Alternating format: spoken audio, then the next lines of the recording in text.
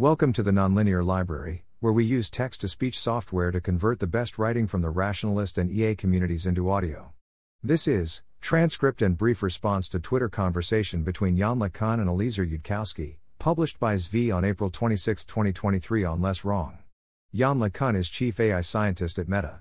This week, Yann engaged with Eliezer Yudkowsky on Twitter, doubling down on Yann's position that the creation of smarter-than-human artificial intelligence poses zero threat to humanity. I haven't seen anyone else preserve and format the transcript of that discussion, so I am doing that here. Then I offer brief commentary.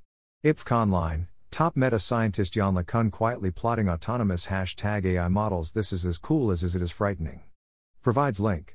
Yann LeCunn, describing my vision for AI as a quiet plot is funny, given that I have published a 60-page paper on it with numerous talks, posts, tweets. The frightening part is simply wrong, since the architecture I propose is a way to guarantee that AI systems be steerable and aligned. Eliezer Yudkowsky, a quick skim of Yann LeCunn's 60-page paper, showed nothing about alignment. Alignment has no hits. On a quick read, the architecture doesn't imply anything obvious about averting instrumental deception, nor SGD finding internal preferences with optima that don't generalize OOD, etc. Yann LeCunn, to guarantee that a system satisfies objectives, you make it optimize those objectives at runtime, what I propose. That solves the problem of aligning behavior to objectives. Then you need to align objectives with human values. But that's not as hard as you make it to be. Sufficiently intelligent systems, whatever their internal objectives, will do well at optimizing their outer behavior for those. This was never in doubt, at least for me. The entire alignment problem is about aligning internal AI objectives with external human preferences. Yann, setting objectives for super-intelligent entities is something humanity has been familiar with since people started associating into groups and laws were made to align their behavior to the common good. Today, it's called corporate law. So you're staking the life of everyone on Earth that future AIs are as human-friendly on average as the humans making up corporations.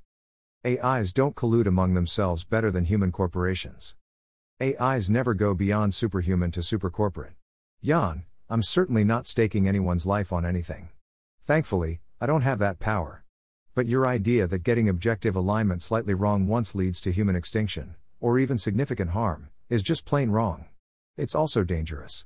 Think about consequences.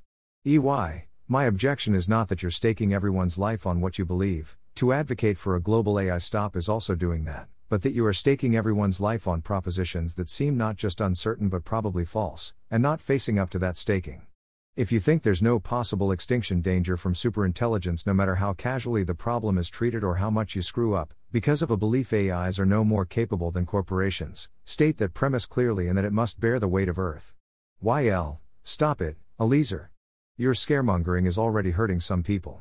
You'll be sorry if it starts getting people killed.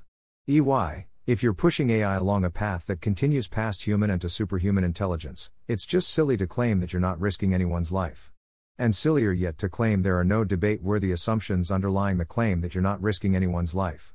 You can't just go around using ridiculous arguments to accuse people of anticipated genocide and hoping there will be no consequence that you will regret.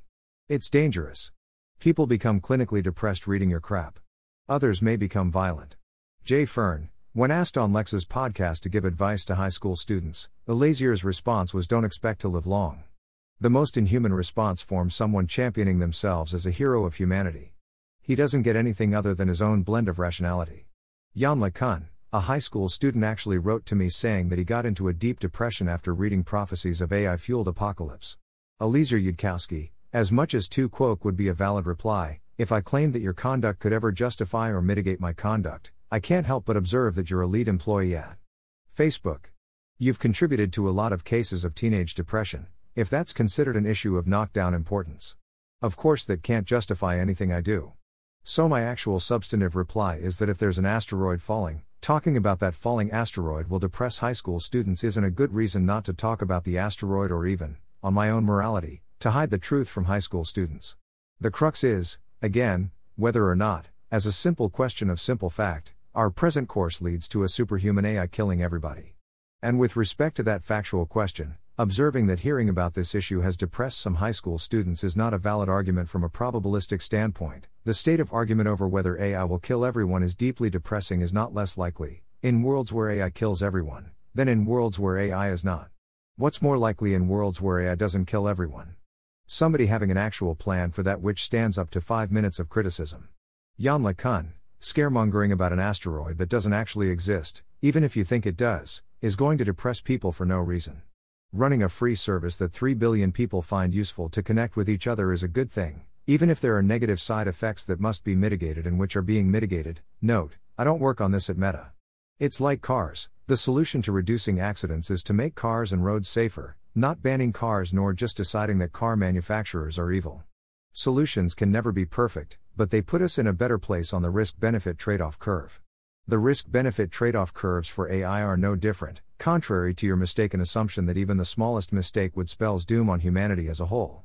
Yann LeCunn, scaremongering about an asteroid that doesn't actually exist, even if you think it does, is going to depress people for no reason. Running a free service that 3 billion people find useful to connect with each other is a good thing, even if there are negative side effects that must be mitigated and which are being mitigated. Note, I don't work on this at Meta. It's like cars. The solution to reducing accidents is to make cars and roads safer, not banning cars nor just deciding that car manufacturers are evil. Solutions can never be perfect, but they put us in a better place on the risk-benefit trade-off curve. The risk-benefit trade-off curves for AI are no different, contrary to your mistaken assumption that even the smallest mistake would spell doom on humanity as a whole. Eliezer Yudkowsky, it seems then, Yann LeCunn, that you concede that the point is not whether the end of the world is depressing anyone, the point is just, is the world ending? You've stated that, although superintelligence is on the way, you apparently concede this point. Corporate law shows that we can all collectively manage superhuman entities, no worries. It's such a knockdown argument, on your apparent view, that there's no reason to depress any teenagers with worries about it. I, for one, think it's strange to consider human corporations as a sort of thing that allegedly scales up to the point of being really, actually, way smarter than humans, way more charismatic, way more strategic, with a far deeper understanding of people, making faster progress on basic science questions with lower sample complexity, far less susceptible to invalid arguments, much less likely to make stupid damn mistakes than any human being, and all the other hallmarks that I'd expect to go with truly superhuman cognitive excellence. Sure, all of the Meta employees with spears could militarily overrun a lone defender with one spear. When it comes to scaling more cognitive tasks, Kasparov won the game of Kasparov versus the world, where a massively parallel group of humans led by 4 grandmasters tried and failed to play chess good enough for Kasparov. Humans really scale very poorly, emo. It's not clear to me that, say, all Meta employees put together, collectively exceed John von Neumann for brilliance in every dimension. I similarly expect AIs past a certain point of superhumanity to be much better coordinated than humans. See for example the paper Robust Cooperation in the Prisoner's Dilemma, Program Equilibrium via Provability Logic. If sufficiently smart minds in general, and AIs with legible source code in particular, can achieve vastly better outcomes on coordination problems via prediction of each other's decision processes. For example, you can predict I'll cooperate on the prisoner's dilemma if I predict you'll cooperate. Then a world full of superhuman AGIs is one where humanity should worry that AIs will all cooperate with each other, and not with us, because we cannot exhibit to one another our code, or build an agreed upon cognitive agent to arbitrate between us. I don't think corporate law is robust to a world where all the AI corporations act together in perfect unison with each other, but not with dumber humans who are naturally unable to participate in their coordination process. Heck, just an AI thinking 10,000 times faster than a human, 1 day per 9 seconds or so, makes it kinda hard to see how human regulators would stay in control using the same sort of tactics that human regulators use to stay in control of human corporations. I finally worry that, in real life, the existence of aggregate human groups has worked out as well for humanity as it has, because humans do care somewhat for other humans, or are relatively easy to train into doing that.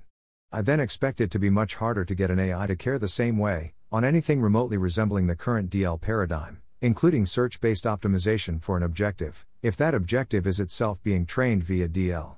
Why? Because, for example, hominid evolution falsifies any purported general law along the lines of hill climbing optimization for a loss function, to the point where that produces general intelligence, produces robust generalization of the intuitive meaning of the loss function even as the system optimized becomes more intelligent. Humans were optimized purely for inclusive genetic fitness, and we ended up with no built-in internal psychological concept of what that is. When we got smarter, smart enough that condoms were a new option that didn't exist in the ancestral environment, training distribution, we started using condoms. Gradient descent isn't natural selection, but this case example in point does falsify that there's any law of nature saying in general, When you do hill climbing optimization to the point of spitting out an intelligent mind, it ends up aligned with the loss function you tried to train it on, in a way that generalizes well outside the training distribution as the system becomes smarter. It seems that any of the possibilities. 1. Superhuman AGIs are less human-friendly than superhuman corporations composed of humans, and end up not wanting to do the equivalent of tipping at restaurants they'll never visit again. 2. Superhuman AGIs can operate on a much faster timescale than human corporations and human regulators. 3. Superhuman AGIs will coordinate with each other far better than human corporations have ever managed to conspire. Or 4. Superhuman AGIs end up qualitatively truly smarter than humans, in a way that makes utter mock of the analogy to human corporations. If they are reasonably in play, would each individually suffice to mean that a teenager should not stop worrying, upon being told don't worry, we'll regulate superintelligences just like we regulate corporations. So can you explain again why the teenagers should be unworried about trends in AI intelligence heading toward human-level general intelligence, and then blowing right through, and then continuing on further? Can you definitely shoot down even one of those concerns 1 to 4, that seem like individually sufficient reasons to worry? I think all of 1 to 4 are actually in reality true, not just maybes. If you can shoot down any one of them, to the satisfaction of others concerned with these topics, it would advance the state of debate in this field. Pick whichever one seems weakest to you, start there. If Yann responds further, I will update this post. Yann's position here on corporate law is obvious nonsense. Yann seems to literally be saying we can create superintelligent beings and it will pose zero risk to humanity because we have corporate law. Saying otherwise is dangerous and wrong and needs to stop. This is obvious nonsense. Yann's whole line here is obvious nonsense. You can agree or disagree with a variety of things Eliezer says here. You can think other points are more relevant or important as potential responses, or think he's being an arrogant jerk or whatnot. Certainly you can think Eliezer is overconfident in his position, perhaps even unreasonably so, and you can hold out hope, even quite a lot of hope, that things will turn out well for various reasons. And yet you can and must still recognize that Yann is acting in bad faith and failing to make valid arguments. One can even put some amount of hope in the idea of some form of rule of law being an equilibrium that holds for AIs. Surely no person would think this is such a strong solution that we have nothing to worry about. The very idea that we are going to create entities more capable than humans, of unknown composition, and this is nothing to worry about is patently absurd. That this is nothing to worry about because corporate law is doubly so. It's also worth noting, as Daniel F. points out, that our first encounters with large-scale corporations under corporate law did not go so great. One of them, the East India Company, kind of got armies and took over a large percentage of the planet's population. Daniel F., I'm actually concerned that a much more competent version of the East India Company would have created a permanent dystopia for all of humanity, so I'm not persuaded by we've governed corporations fine without running into X risk, so there's no risk from superintelligent AI. Jeffrey Miller, interesting thought experiment. But, imho, the only permanent dystopia would be human extinction.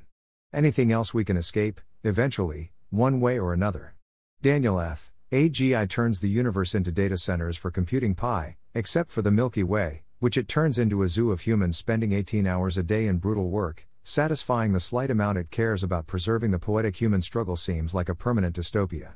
Here is it worth noting that Jeffrey Miller's claim that anything else we can escape, eventually, one way or another is similarly obvious nonsense.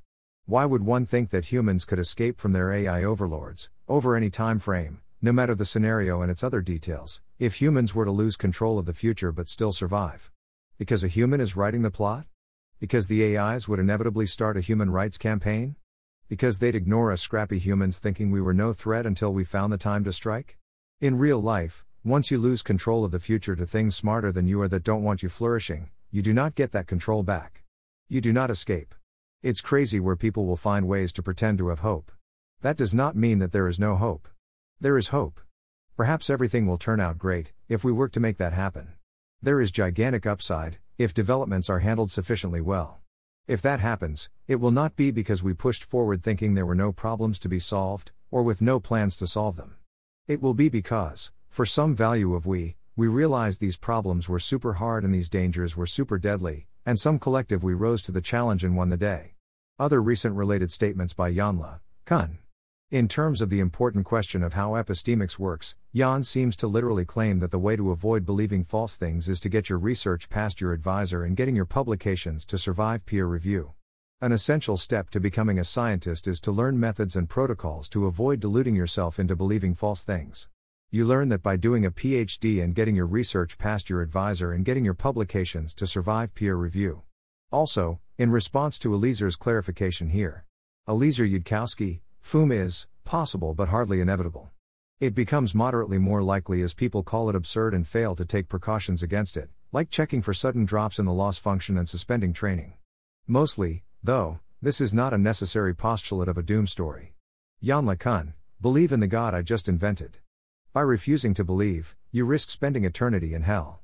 Conclusion and a pre-commitment. I wouldn't be posting this if Yann LeCunn wasn't chief AI scientist for Meta.